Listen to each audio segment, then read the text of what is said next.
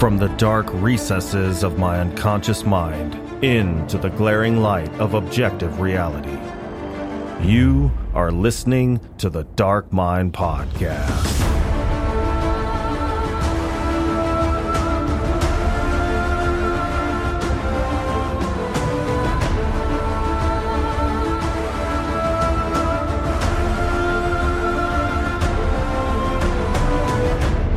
Hello, everyone. Thank you for tuning in to another episode where we explore the boundless realm of dark literature and film. On today's show, we have a screenwriter that has taken the genre of Southern Gothic to the depths of the psychological terror of Faulkner and the rural dystopia of McCarthy. He's joining me today to talk about his screenplay for the film What Josiah Saw, which is currently streaming on Shudder, as well as his writing process and upcoming projects. So without further ado, join me as we delve into the dark insight of Robert Allen Dilts.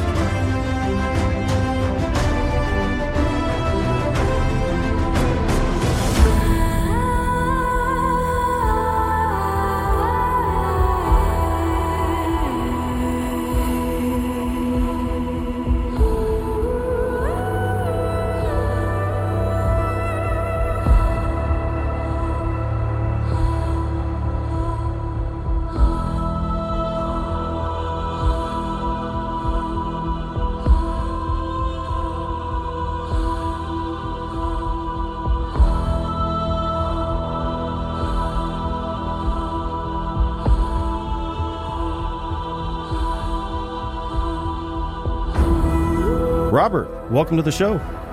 Thanks for having me, Vince. I appreciate it.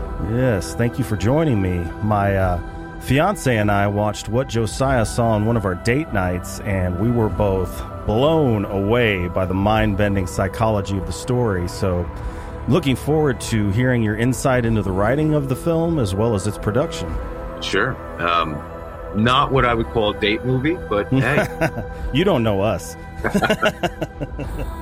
Maybe not for the general masses. Yeah, but, yeah, definitely. If you're as kooky as us, it's definitely what we're into. So, in an interview with the Moving Pictures Film Club, you said that you initially started writing the story for What Josiah Saw when you had to become the caretaker for your estranged father, who was living with you in an old farmhouse that you were renting. How did you end up in a farmhouse in a rural area? Well, it was close to the care facility. Okay. And we're in Jersey, so New York City is our backyard. But the closer you are to the city or in the city, the prices just skyrocket for something like that. And so I think initially they told me my father was going to live for about 4 months, and he wound up living for, I think, like 13 after that. So he was like on hospice? Yeah, but I had taken him, I rented this farmhouse in North Jersey. It was, like I said, it was close to the facilities that he needed to get to. It was just easier on me. And it was surreal because I think he left when I was about 9 years old. And now I'm, in my 40s. And he's elderly and he really doesn't know who I am. And it was just very, very strange. I remember talking to my sister every single night about this, thinking, I don't know what's happening to me. In that I really felt like I was reverting back to this sort of 9-year-old self. And when you say remote, this was remote. Like the remote farmhouse in Josiah. This mirrored the farmhouse in North Jersey. It was, you had to go a mile and a half before you hit another building. And it was nothing but desolate field. And so it becomes just a point where I don't know what to do when it starts to affect me. And it was really affecting me. So writers write. I wasn't expecting to do anything with it. So I just thought, let me write about a grown man and an elderly man in a farmhouse in the middle of nowhere. Mm-hmm. And there was no story to it. There was nothing. And then my father was never a religious man until he was suffering from dementia. And then he became very religious, which was very strange for me too. And so you just start to think, okay, I'm going to go crazy here. I'm literally going to go nuts. And I can't really tell a lot of people what I'm going through because everybody's going through their own stuff. So I just started writing it. Like literally the first 30 pages of Josiah is, it's as close to home as you can get. And yeah, I just didn't know what else to do with it. Well, in that same interview, you said that when you realized that you were writing the story as a form of therapy, you put it away and refused to finish it. So what was it about the act of actually finishing the story that disturbed you so much? Well, sometimes things get too personal. You don't write necessarily what you know. You just kind of use what you know. Mm-hmm. This one, though, was basically very much along the lines of mirroring the story. And so it got to that point at the end of the first chapter, if you want to call it a chapter, first act, however you want to put it, where it was kind of left open between Thomas and Josiah. And that's exactly where I was with it. In my own life, I just thought I have no idea where this is going. I'm just waiting for the end game here. But as therapeutic as it may be and necessary as it may be to let go of these things through writing, something else does happen, though. I at least become very kind of depressed, and it affects me physically when I'm writing something like that. And so normally I will just take a break from a script, but I just didn't see anything other than this story between me and my father. And so I wasn't going to finish it. I think I initially tried to do it to alleviate some of what I didn't understand was happening between us. But then it sort of magnified it. Mm-hmm. And so, I was adamant too. After 30 pages, this was it. That was the end of it for me. I wanted no part of it. It's just other people can be very influential to get you to do things. So. And that other people that you're speaking of is Vincent Grishaw? Mm-hmm. You said in the interview that Vincent Grishaw kind of pushed you to get the movie made. Every day. I think it was almost a year. Every single day, he kept hitting me up about it, saying, you got to write some more pages. You got to write some more pages. And this was after I had said, I'm not going to do it. But he can be a pain in the ass. But, if it wasn't for him in terms of just seeing something out of it, I guess it's easier for somebody to look from the outside in and see what's there. Forget the fact that it was very personal to me and in many ways painful. I actually didn't see much of a story there at all. I kept telling him this dog's not going to hunt. I just did not see any kind of a story there, or I didn't even know it was a ghost story. I didn't know what I had. And there was ways that you can get past that, which is just by introducing completely different movies. It seems like, I know that's the sort of one thing that people, when they watch the movie, they say they think they're watching different movies because they are. It tied them all in, but it was the only way to finish the script. Well, what was it about the story that, even though you were adamant that you didn't want to finish it, what made Vincent Grishaw still say, oh, no, we're making this? This is going to be a film.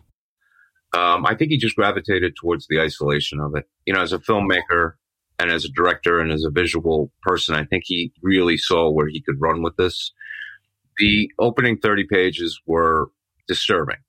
The dirty magazine thing, that was always in the script. And so I think he just sort of gravitated towards these things and said, wow, this is going to get stranger and stranger, because it did. That's what happened. It just started getting stranger and stranger and stranger.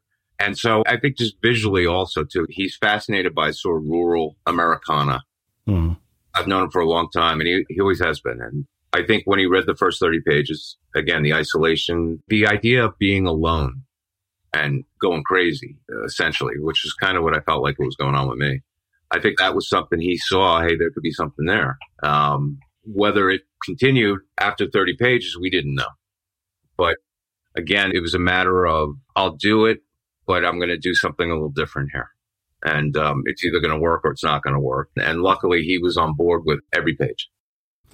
Well, did the circumstances under which you began writing the screenplay, like being in a farmhouse in a rural area, did that just naturally lend itself to being produced in the genre of a Southern Gothic? Oh, I think absolutely. Okay. And also, too, North Jersey is full of small towns. We think of New Jersey as some sort of metropolis because it's right next to New York City. But you do ride into town and people gossip, and they, there's a lot of secrets, and everybody wants to tell you them, and sewing circles and everything. Yeah, exactly. Although the story was never set in Jersey. It was always set in Texas. Okay. So are you a fan of the genre of Southern Gothic? Oh, sure. Absolutely. Okay. Who would you say influenced you in that realm? Oh, screen wise, not necessarily Southern Gothic and not necessarily a a screenwriter either, but, Cormac McCarthy just sort of nails the whole Southwestern vibe really well. I think for as much as everybody wants to be Cormac McCarthy, I think that if you were to put a name to the influence of this, I'm a huge Faulkner fan. Yes. And, you try not to imitate anybody, just emulate them. But after I saw the movie for the first time, I thought, wow, it's very Faulkner-ish. Mm-hmm. Yeah, I was wondering if that was an influence. Definitely Faulkner-esque. Yeah. Yeah, I guess. Happy endings don't necessarily mean complete movies. Mm-hmm. And in a lot of Southern Gothic films, that whole genre, there aren't many happy endings. If there were, they would not work with the story that's being told, And it's not that Southern Gothic is impending doom or anything like that. I just think that people have secrets. And in many Southern Gothic stories, they're not pleasant secrets. And if you're going to explore them. They're always going to be a little difficult to confront, and they're usually going to lead you to a place that's uncomfortable. So I don't think that means you shy away from writing like that. You just need to make sure that it fits the story. That's all. Mm-hmm. Well, the movie was definitely a slow burn thriller, and it's very effective at keeping you in a state of constant anxiety, just walking on eggshells. Mm-hmm. So it seems like it takes careful plot construction to stretch the story out just long enough to keep the viewers on edge, but not so long that you lose the viewer's attention. So that would have been the first act. And there's a lot that got cut from the film. The initial cut of the film was about 3 hours long. And so for as much of a slow burn as it was a 3-hour slow burn originally. Yeah. So we cut a bunch of stuff out of the opening act. But I think when we leave Tommy and Josiah is when we need to leave Tommy and Josiah, because it does get to be a bit too much. Mm-hmm. Maybe you don't want to bum an audience out to the point where they're just like, oh my God, enough already. And so when we leave Tommy and Josiah, when we go into the Eli chapter, I think it's just about at the right time. Well, so when you were writing the film, you mentioned that writing such dark subject matter did affect you negatively. Sure. And you took a break from it when you needed to. Did you do anything as sort of like a, for lack of a better word, emotional palate cleanser? So I write multiples all the time. I'm never just working on one script. Mm-hmm. And it's a disastrous way. I don't recommend it to anybody. But like if I'm writing a script, I will literally be working on 3 or 4 different scripts at the same time. And so as I was writing Josiah, I was writing a comedy that took place in Palm Springs. Completely. Like you couldn't get any more away from Josiah than you could with that. And again, I don't recommend anybody does that because, if you're going to sit down and write a script, write a script. But yeah, my attention span, I'm always working on different ones at the same time, which is good because I don't finish most of them. But if I didn't do that, there would be no Eli and the Gypsies. That was a completely different script. Oh, okay. So, that's the blending of two? Yeah, I thought, this will work. So. Awesome. Well, speaking of the darkness of the film affecting you negatively, one of my favorite parts of the movie was the visual non sequitur of the T-shirt that Eli wears that he has to change out of. So for listeners at home that have not seen the movie, he's at a bar where they do wet T-shirt contests. Yeah. And I don't think this is a spoiler because I think you have this posted, right? Yeah. So he's got to change out of a bloody shirt. And he's at a bar. They do wet T-shirt contests. The guy that owns the place gives him a white T-shirt that says best titties across it. Best titties, yes. That was always in the script. I think that might have been in the first draft of the script. And it just made us laugh out loud. And again, it's the Eli and the Gypsies chapter differentiated from the script somewhat because of what Vince and the crew could do in Oklahoma. It needed to be rewritten several times. And I think initially Eli wakes up in a tub of ice and they're harvesting his organs. Oh, wow. Like this script was out there. And when he escapes, I remember him being in Boone's office and just thinking, man, we're just going from heavy to heavy to heavy. So we just needed a little something there. And I put it in as a joke and Vince loved it. That's what I was going to ask because I noticed it came right around the halfway point of the movie. Yeah. So I wondered if that was like a pressure release valve for you as well as the audience, I suppose. Well, I knew what was coming after that, Mm-hmm. which was, it wasn't written yet, but I knew that the Mary chapter was coming. And in many ways, Mary's is the most heavy of all the chapters, because I think that probably rings home to a lot of people, this sort of suburban nightmare. Yeah. And so we've come from Thomas and Josiah. I think Eli's chapter, it was a lot of fun to write, and they had a ball filming it, but the whole tone of it gives you a little bit of a respite to go into this world now. It's still relatable to the rest of the story and to the other siblings. Our whole goal with that was let's just have some fun with this chapter. And when Jake Weber came on board to play Boone, because I think it was late, there was no Boone yet, that really sets the tone for that whole thing for me, is just Jake Weber, because he's both terrifying in the role and he's also very charming. Yeah. In a way. Mm-hmm. And when the Best Titties t-shirt comes up out of nowhere, it's definitely something that character would do. That was good. And the audience laughs. And of course, everybody wants to know where they can get a Best Titties t-shirt. Oh, yeah. Is that coming down the line? Are we I don't know. Merchandising? Right. But it's just at the right time. And that's Vince. I mean, the script is one thing, and it was in the script, but that's Vince to know when it's getting to a point where, okay, we need a little levity. Because the opening salvo of the film, no spoilers here, there's a story about a leprechaun. It's just a dumb story about a leprechaun. And yet it's used in a way to show the simplicity of the son and this man's anger that his son believes in God. Mm. And so it was important not to make something silly then follow, because we're talking about leprechauns and shooting rainbows out of their ass and this and that. And, it could just get silly. And so then it gets very heavy. It gets very serious. The Eli stuff, it's interesting and it's fun, but it's still very heavy and very serious. And then there's just always these moments when the character of Billy and Logan have very funny moments that unfortunately got cut from the script. But we made sure to put all these things in there because, again, you don't want to depress your audience to the point where they've just had enough. You just kind of want to get them to that line, but not quite. Mm-hmm. Not being familiar with screenwriting, is that like a common tool employed in screenwriting? I think it should be. Yeah. I think that there's nothing better than watching a movie than being surprised. And I don't mean surprised by a story or surprised by, just I'm talking about in moments. You're watching a movie and there's a moment that you weren't expecting and you're surprised by it, whether it's funny or it's horrifying or this and that. It can become a gimmick real quick. But if it fits the story, it fits the story. The guy's in a bar. He needs a shirt. Why not? And, it was funny, but it wasn't like lowbrow funny when he's standing in the police station. Oh, yeah. Not to give away a spoiler, but he is returning something that is very important. And he's just standing there with this Best Titties shirt on, and the sheriff's looking at him like, what the fuck is, it's just the way that shot is framed and just kind of hangs on to it is really masterful. Oh, this is the genius of Vince.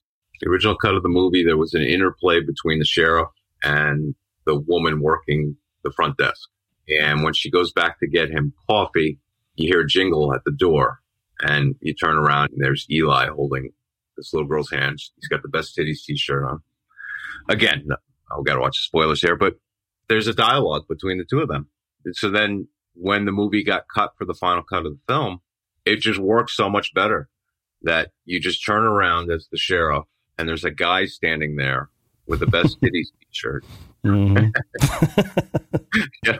It just with no explanation whatsoever. And it just worked so much better.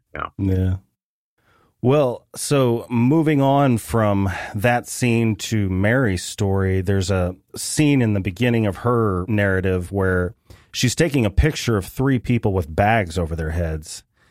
So I'm assuming that picture kind of represented her and her siblings. Absolutely. So what was she trying to convey with that picture? Well, her photographs in general are inspired by Diane Arbus. I'm a huge Diane Arbus fan. Okay. For folks who don't know who Diane Arbus is, she was a photographer. She could tell so many stories with one frame. She is also the inspiration for folks who might enjoy The Shining. Mm-hmm. the two little girls holding hands, that's actually a Diane Arbus photo that Kubrick was inspired by. So that was important. Vince and I talked about it. We wanted to make sure that we had that sort of thing, that she had that sort of slant to her work, was sort of Diane Arbus. The three children with the bags over their heads, although you can't make them out, it is two boys and one girl. Okay. And yeah, that is Mary's sort of the way she sees her art. That is a visible representation of how she sees her and her siblings. So yeah, it's a great shot. Yeah, it's very, yeah. At least for Mary, it seems like it's probably cathartic. Yeah. Yeah, absolutely. Well, I really like the scenes with the Carney gypsies, which you said that was a completely different story that you just kind of injected into this. So the Eli chapter was actually about Boone. I was writing a script about Boone and his guys at this bar. The Carneys were always in that. So when we turned around and said, I had said, I'm going to put this story into this and we'll make it work. How do we make it work? There was a tie-in that got cut out in the first chapter where Thomas actually meets the Carneys. Mm-hmm. And so it works better this way now that it's out of left field. There's something wonderful about carnivals because they're creepy. Mm-hmm. They're always dark. Mm-hmm. Whenever you see them on film, they are always dark. You rarely see a carnival during the day. And it just lends itself to the shadows. And that's kind of what just made that whole chapter work was, yeah, we're leaving these bad guys to do a job for the bad guys. And we're heading into the unknown. And so a carnival at night, it just fit perfect. Well, in an interview, you said that there were somewhere between 11 or 12 drafts of the script for the movie. Oh, at least, yeah. Yeah. There actually may even been more than that. The Eli stuff was rewritten so many times. There was some horrific stuff going on in the Eli chapter that, I mean, I would have been ashamed if it got filmed. Uh-huh. So that chapter in particular was rewritten so many times. I think originally I had Eli being married off to the gypsies and then I think, I mean, there was just some strange stuff going on. And each version we were all into, and Vince and I were like, yeah, this is going to be great. But we had to keep toning it back and just sort of saying, all right, you know, we're throwing the kitchen sink at everything here. And we maybe just want to get back on track to what the story was going to be. So. Yeah, you said in the interview that if one of the early scripts got made, you and Vincent would probably never work again. There are... Is that tongue-in-cheek, or are you being literal? No, I'm being very literal. The scene what he talks about between Thomas and Josiah and these magazines, there are versions of this script where that is the least offensive thing.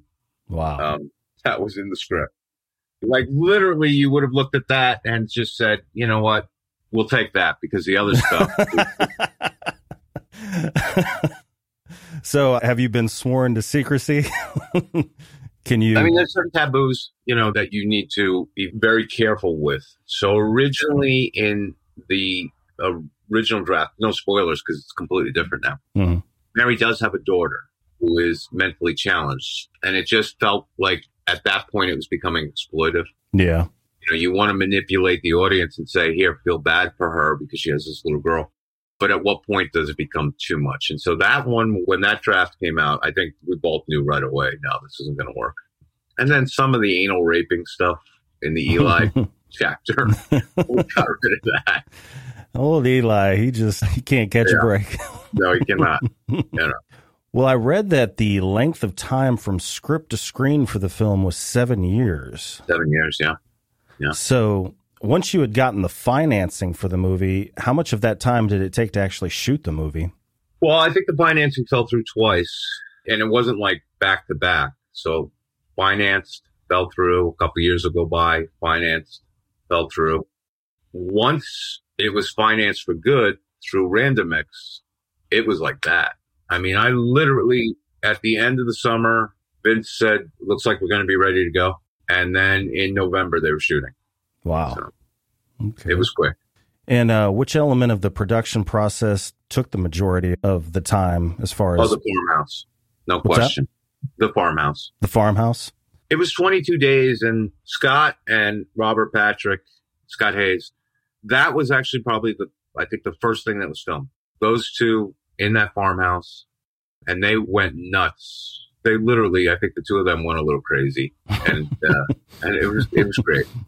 Then all the other stuff got filmed, and then Nick and Kelly came back to the farmhouse. And so it wasn't like everything got shot at the farmhouse at once. When Nick and Kelly got to the farmhouse, Scott and Robert had already kind of lost their minds.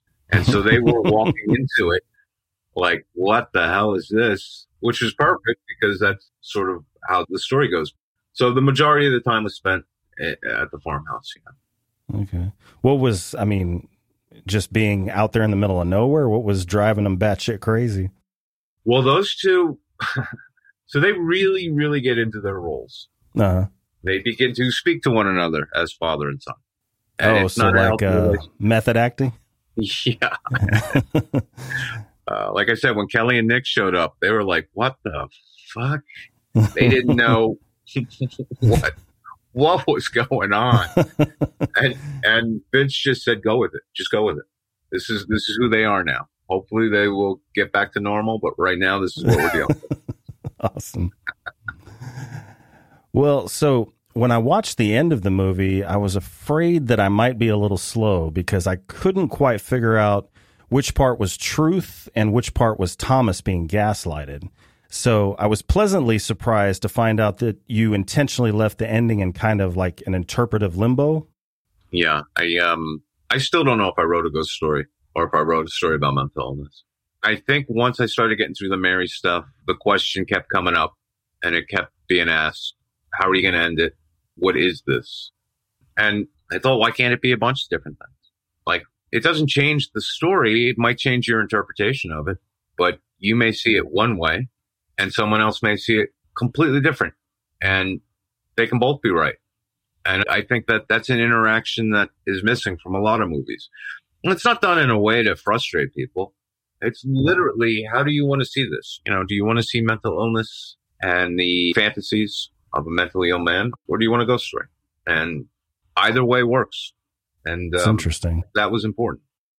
Is there a way where, with the exception of the origin of a particular person that shall remain nameless to prevent spoilers, and trying to think, there was one other element that's not coming to mind right now, but with the exception of two things, is it possible that all of the possible interpretations can exist simultaneously? So there's a couple spots where when I was writing it, I thought, all right, let's really just start screwing around with people. And listen, anybody who's watching this right now, this may be a spoiler, so don't listen to this part. All right. You may have it completely figured out, but for me, I thought, all right, I knew it was coming at the end, but even before that, if you sat there and said, I had this figured out the entire time, I know exactly what it is. There's a moment when Mary is in a room and a door opens.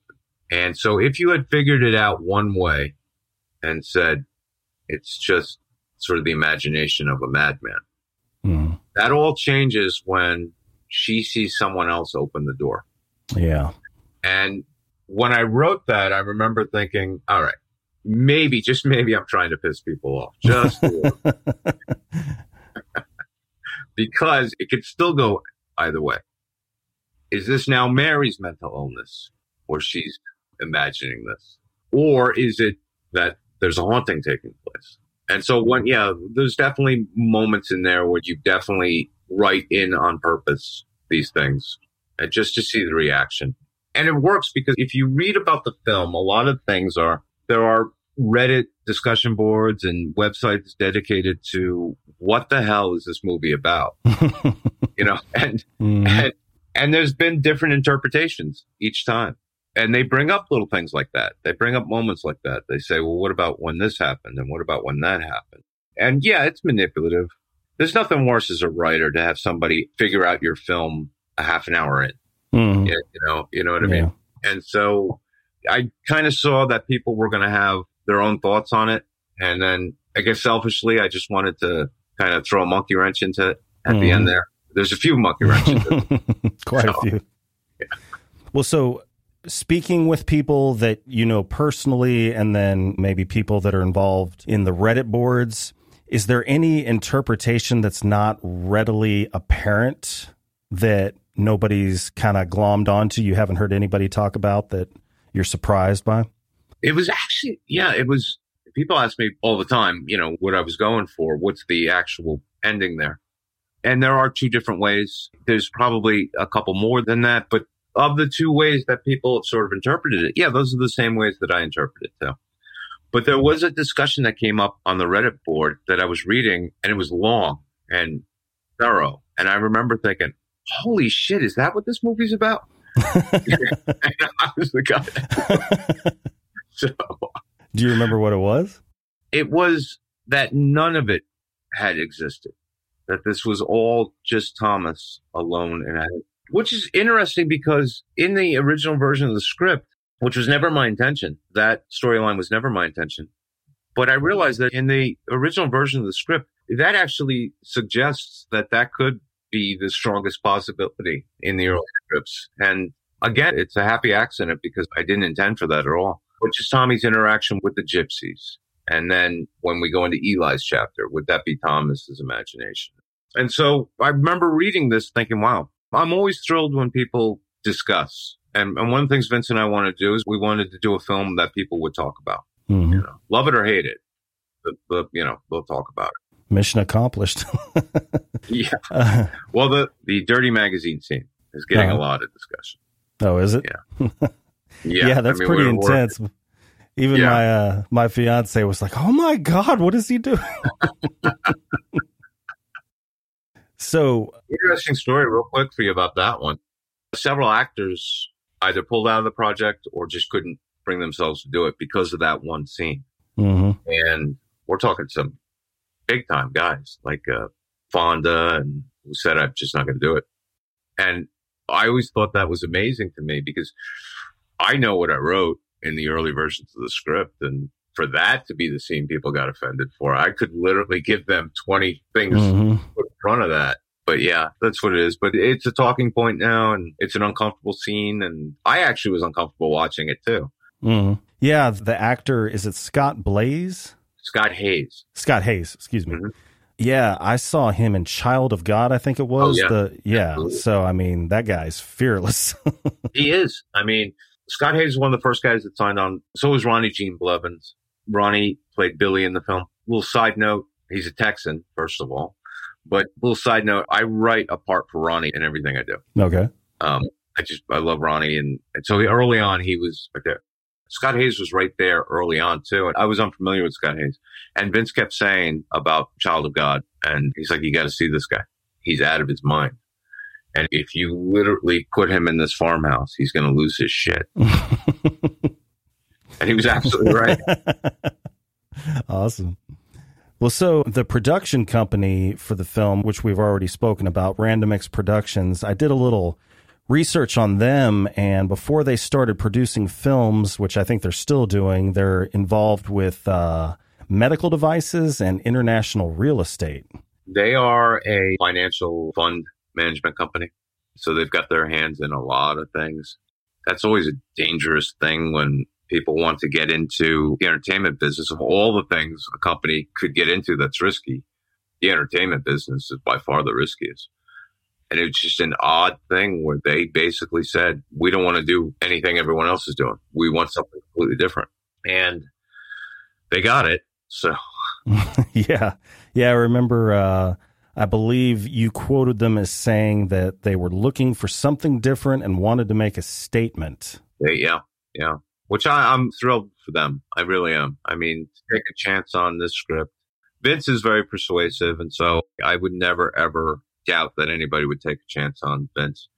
But this screenplay, it was only ever going to go one place, and that was to Vince. There was no way I was ever going to write a script like this and say, hey, let me try to sell it or see if anybody's interested in it. It was just it's a heavy script. It's a bizarre script. There's very little feel-good moments in it. And there's a lot of fucked up shit in the script.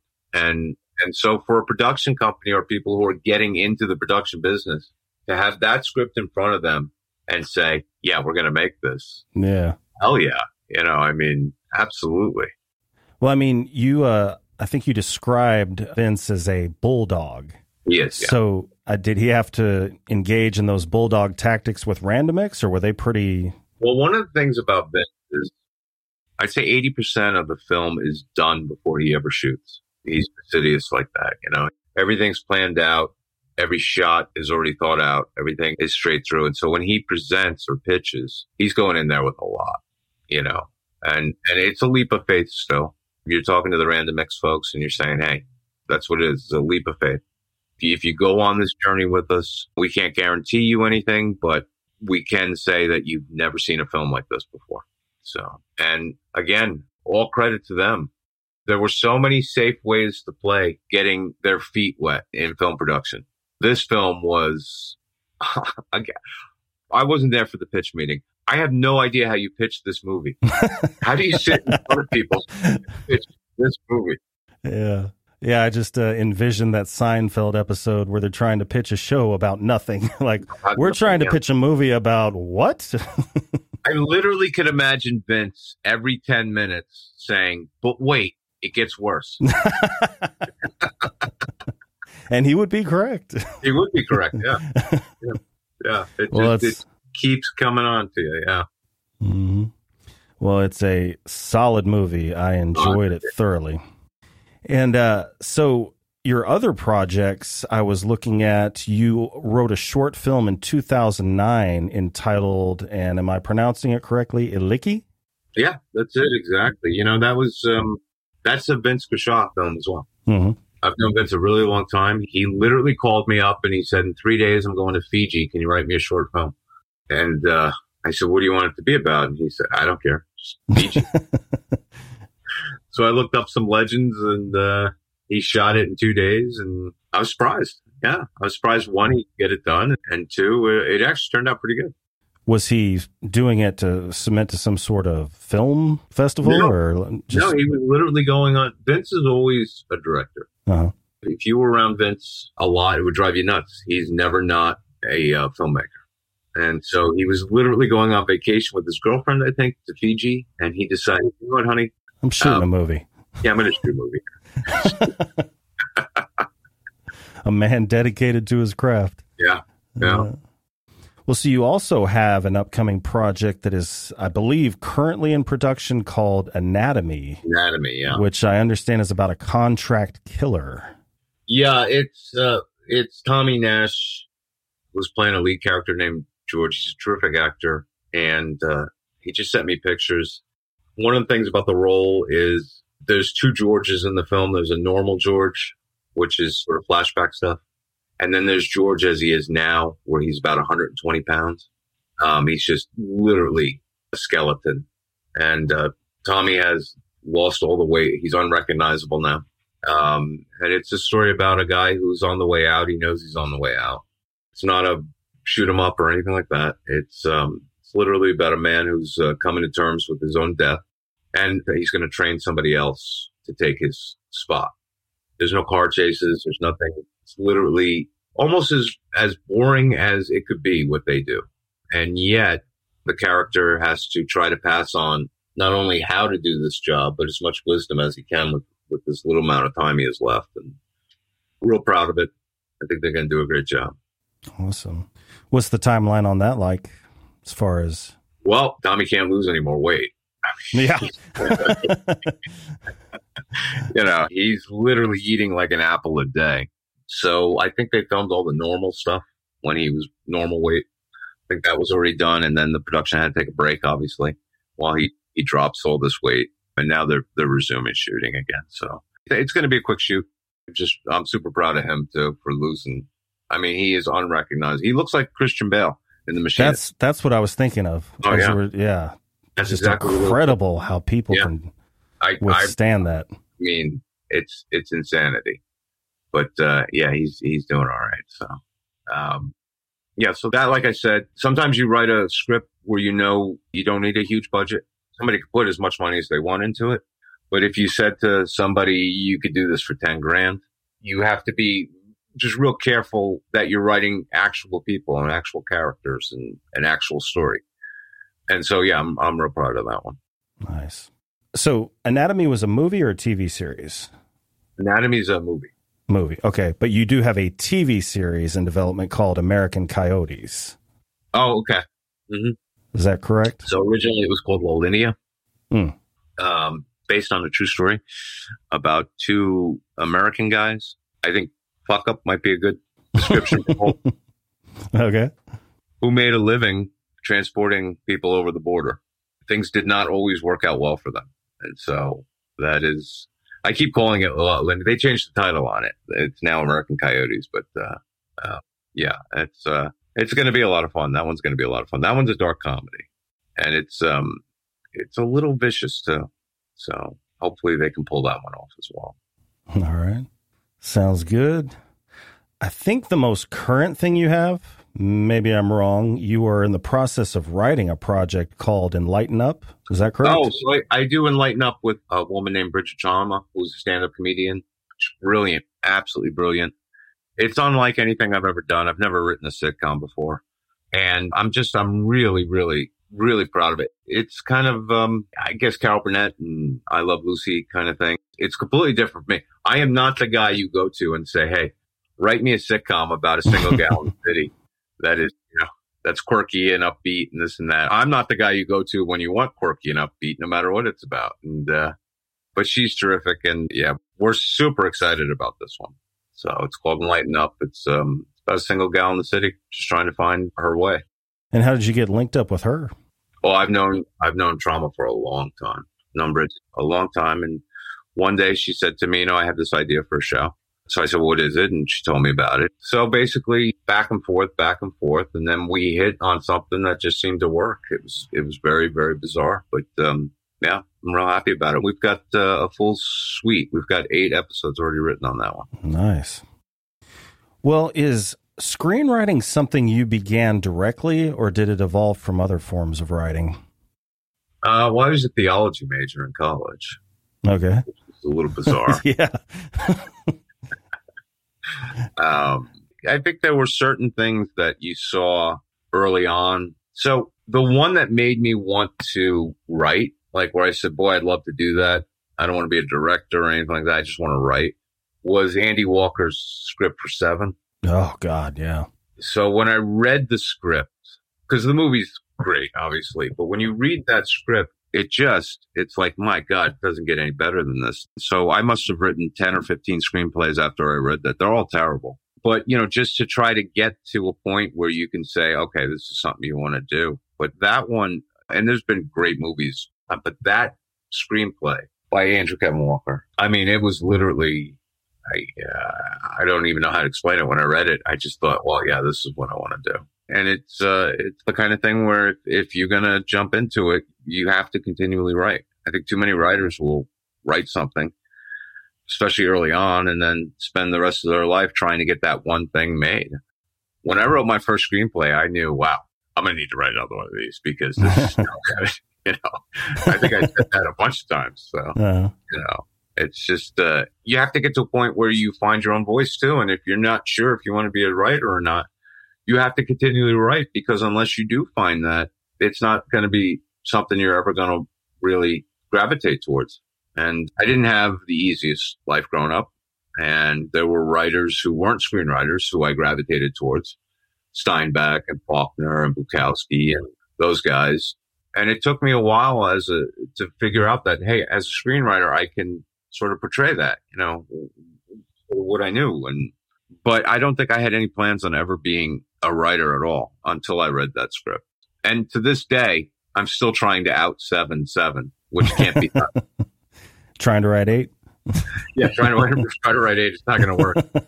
It's the perfect script. Yeah. Well, admitting my ignorance when it comes to screenwriting, how does one get a hold of a movie script to read? So back when I read 7, there weren't PDFs or any of these other things. I actually had a hard copy of that script. I was in Tower Records in New York City. Andy Walker actually worked there. Really? And somehow finagled this script, read it on the bus, could not put it down. And that was the first foray. Now, nowadays, if you see a movie you love or this and that, eventually the script is available. You can find it online. You can, they get leaked all the time. That's one way to do it. One way is to say, I love this movie. Let me see what the script was. The other way is to read the script before you watch the movie. Either way, it's going to maybe spoil something for you, but screenplays are so different than the actual films. And I don't mean story-wise. I just mean in terms of how you react to them. When you've got something in front of you and you're reading it, you're using your imagination basically to fill in the pieces. And so, yeah, you cannot write screenplays unless you read screenplays. You just can't do it. And no matter how much you think you've got it figured out, you don't. Because any script you read that has got a lot of hype behind it, then listen, I can name you 10 or 20 screenwriters who suck, who I cannot stand. Somehow, And again, when you get into the things where you're on discussion boards with other writers and everybody wants to read their scripts and, read my script, read your script, that's not what I'm talking about. I'm literally talking about find a movie you love and read the screenplay for it. And you'll see whatever you loved about the movie will be in that script. It'll come through in a different way, but it'll be in that script too. And that's how you learn how to write. And so you're saying you can just kind of download a PDF online, or is there a particular channel? If anybody's listening to this and you want to know. So a lot of times these things get released online for consideration for awards and this and that. But if you go to a site like Simply Script, any script you could ever possibly want. Now, sometimes they don't. We withheld the script. Maybe eventually it'll make its way online. But because of the nature of our film and the ending, you don't want that out there. And most people don't want their stuff out there early on, but it eventually will always make it up there. Always. And if you go to, like I said, if you go to Simply Script or this and that, and that's the one that comes up top of my head. Yeah, all the scripts are there. Okay, cool. Well, so what is your process for character development? Well, I like to spend a lot of time with the characters. I do get to know my characters very, very well. I don't tend to write stories that are just sort of the characters just taking up space. There are great movies and great scripts where that's the case, where it's the story that is. That's what I like to write stories based on the characters. And to do that, you really have to get to know these characters. It's too easy to say Eli and What You Say So is a fuck up. It's just too easy. Mm-hmm. It's much harder to write him in a way, which is brilliant by both Nick and by Vince, the way he directed him, to take a character like that has zero redeeming qualities. Mm-hmm. And yet you still have to root for him. And you still want to root for him. The anti-hero. Yeah, absolutely. But to do that as a writer, you need to really invest. You have to know Eli inside and out. You have to turn around and say what he does at the sheriff's department. That's who he always has been. And yet his past and his past at the farm, there's all sorts of sides to him. So you need to explore all of them, or that character just doesn't work at all. Mary's another one. Mary would be very simple to write as a sort of sheepish, and yet there's a dinner scene in the film, which is very uncomfortable. Yeah. And you realize, holy shit, there's another side to her. Mm-hmm. And again, that's what you have to do. You have to turn around. You have to have real people, real characters. If you can do that and an audience says, I know somebody like that, or I am somebody like that, then no matter what you throw them into, no matter how far off the story goes and stuff like that, as long as they know the characters, then you can take them wherever you want to take them. So, well, do you have a particular atmosphere that you write in, like a designated spot? No, I'm a pace writer. So I will literally get up and walk and pace and pace and pace and work it all out and then just sit down and type it out. It's very disturbing watching me write, because I'll write something, then I'll get up and then I'll be talking to myself for 15 minutes, walking back and forth. And then I sit down and I just type. That's it. Okay. Well, so when you write a screenplay, do you use like screenwriting software? Because I know there's like an industry. Sure. And you can use anything. When I started, I used a typewriter. People don't even remember what they are, but I used to use a typewriter, and you used to have to do the formatting that way, and it took forever. So if you have Microsoft Word or any sort of writing program on your computer, there are templates. Just go online and find them. I use Final Draft when I write. It's kind of the thing that we use, go back and forth. But there's a dozen different screenwriting programs out there or templates that you can use. The important thing is that screenplays need to be in format for a reason. because when they go into production, this is how they break a script down. And so write on a pad with a pen. It's totally fine. You can always get that into script format later on. The biggest thing is when you write a script, you have to remove yourself from sort of action slug lines that are 20 lines long. That's good.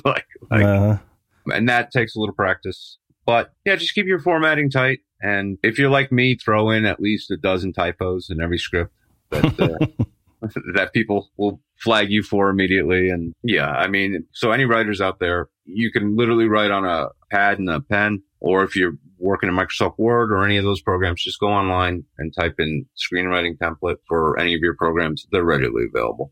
Okay.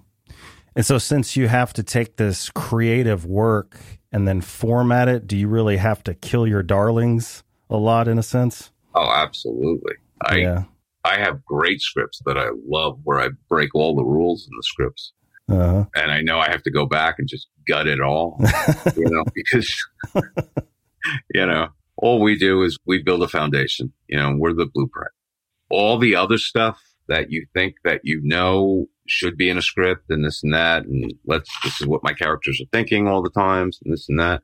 That's all going to be done by the actors and the director and your cinematographer, and your hands off on that. So it's best to try to just convey it as simply put as you can in a script, and it'll just translate a lot easier. But I do have a bunch of scripts that I've written where, I don't even know if it's a book or if it's a script. So, and those are no good. How does it work when you're writing with another person? I think I read that you wrote American Coyotes with Tiago Roberts, I believe. Yeah. And then the sitcom that you're writing? Yeah, I think it'll change between different people. But for me, generally, it's the same thing with Bridget. We'll flesh out the ideas and get the storylines down, and I'll do the physical writing on it. It could be different. It could change. And then we'll go over the scripts and then what we want changed or this and that. And I can usually bang them out pretty quickly. But yeah, Tiago is the basis of American Coyotes. And so when he originally came to me with that, he had written a screenplay for it. He said, "Can you read my screenplay?" And I did. I read it. I called him that night and I said, "It's god awful." I said, this needs to be burned immediately. But I did tell him that there was something there, that there was definitely something there story-wise. And so we should really do a series, not a movie. And then that's basically how it is. You figure out what it is you want to tell, and then usually one person or the other will sit down and type it out and kind of get it in format. Screenwriting itself is its own sort of art form because you have to be able to say a lot by typing a little. Mm-hmm. And, generally when you're working with somebody and they're not used to screenwriting, you'll get a lot of overwriting. But I'm guilty of that too, so.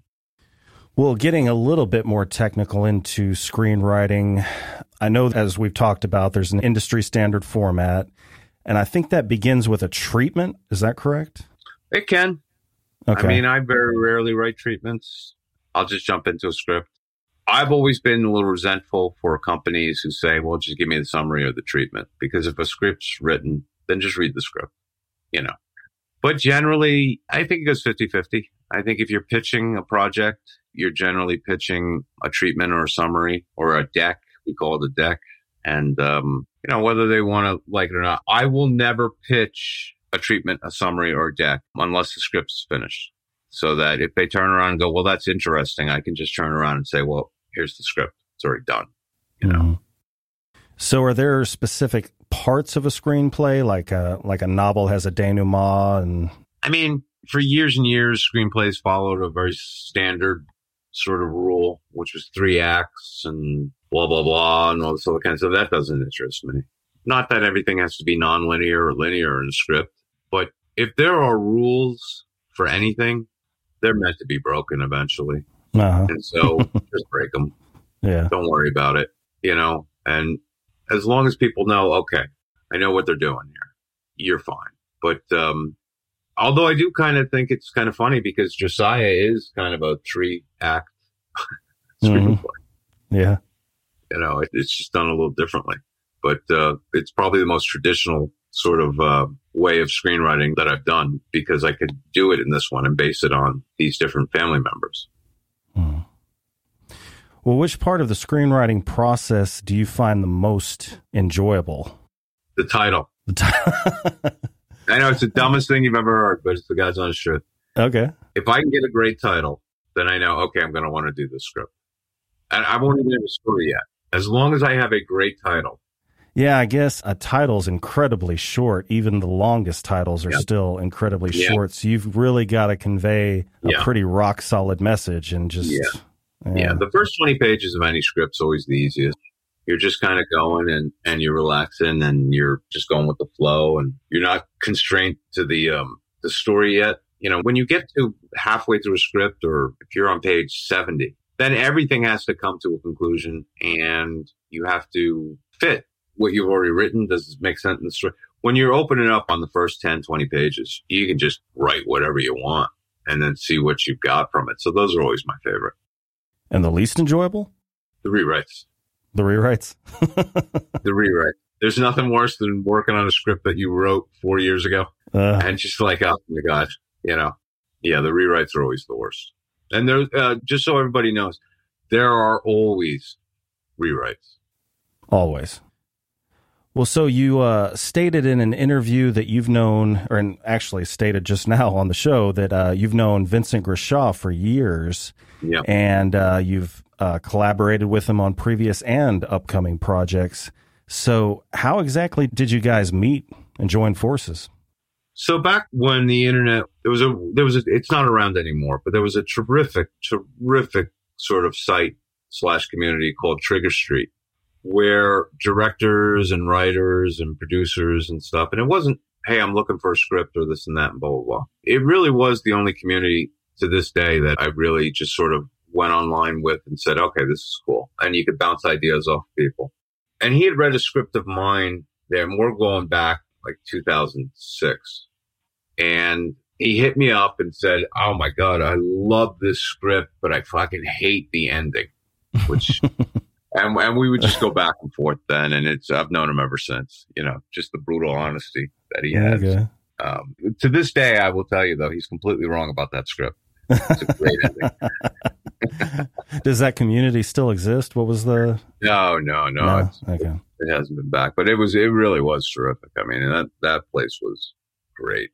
I mean, there's lots of communities like that. This one though was really like, if you were looking for somebody, this is where you went. So.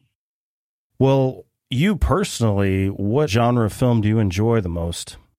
I mean, I do like them all. I'm not the horror guy. I'm not the sci-fi guy. I'm not the, you know, my favorite film of all time, this should be no surprise to you, is The Shining. I think The Shining is the perfect movie. I really like the psychological stuff a lot. Yeah, so do I. The sort of, the heavier the better, you know, and the stuff that really makes you think, you know. In terms of horror, I do like films like Hereditary. You know, yes. Hereditary is, you know, Astor's a genius, I think, and those kind of films are great. And yeah, I like the films that make you want to talk about them the next day, you know.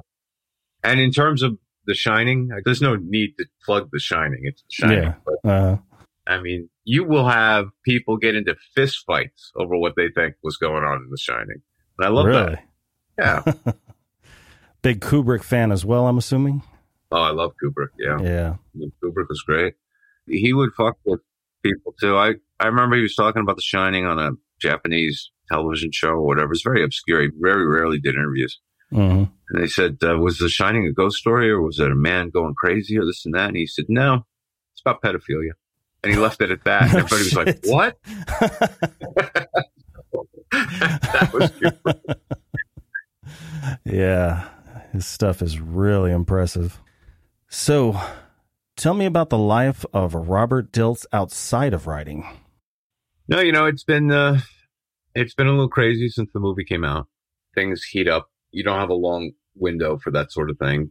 And so, yeah, it's just been super busy trying to get as much done as I can, you know, and because it could all be over next year or next week, you know. And so it's me and two dogs, Bo and Molly. Mm-hmm. And yeah, that's basically it. All right. Sounds like you got enough projects to keep you busy, though. Well, thankfully. Yeah. Because I would much rather have a 9-to-5 job where I got up, clocked in, and clocked out, you know. which I used to have. And then things kind of heated up here. And so now you write and you write and you write. It just doesn't feel like much of a living, being a writer. I don't consider that punching the clock, but, I'll take it for as long as I can. Well, you're good at what you do. Keep on keeping on. No, I appreciate that. Well, it has been fascinating talking with you. Oh, thanks. Yeah, it's been a blast. So as we bring the show to a close, is there any projects you'd like to plug or reiterate? Just super proud of everybody that did what they did on Josiah. Super proud of Tommy Nash and what he's doing in Anatomy. So definitely look out for that one. And if you ever get a chance to look up Bridget Trauma, she's a genius. She's a very funny person. So will do. Well, listeners at home, all links will be in the description, and be sure to check out What Josiah Saw, now streaming on Shudder. And Robert, thank you again for joining me. Oh, thank you, Vince. I appreciate it. I really do, buddy. And thank you to everyone that tuned in. If you liked today's episode, please be sure to subscribe on your favorite podcast platform. Stay tuned for the next episode, where I will be joined by author Christy Aldridge. Stay healthy, stay sane, and as always, thank you for listening. See you next time. Too many nights, yeah, not feeling right, yeah. Too many nights, yeah, not feeling right, yeah. I can't be still inside, still inside, still inside. I can't be still inside, still inside, still inside. Too many nights, yeah, not feeling right, yeah. Too many nights, yeah, not feeling right, yeah. I can't be still inside, still inside, still inside. I can't be still inside, still inside. It's not insomnia, really. I'm not a zombie, a thriller. I'm moving calmly but iller, not playing party or tiller. I ain't been partying either, been at the Garden of Eden, just drinking water and eating. It's probably not what you're thinking, but I hardly been thinking. I feel like hardening season. I know that's hard to believe in, and that's just part of the reason. I'm catching up to you because you waiting, you sleeping. I feel like hardening season. I feel like hardening season. Yeah, too many nights, yeah, not feeling right, yeah. Too many nights, yeah, not feeling right, yeah. I can't be still inside, still inside, still inside. I can't be still inside, still inside, still inside. Too many nights, yeah, not feeling right, yeah. Too many nights, yeah, not feeling right, yeah. I can't be still inside, still inside, still inside. I can't be still inside, still inside, still inside. I don't turn. There's some lessons I'ma learn. Usher said to let it burn, but my life isn't his concern. I don't toss and I don't turn. There's some lessons I'ma learn. Usher said to let it burn.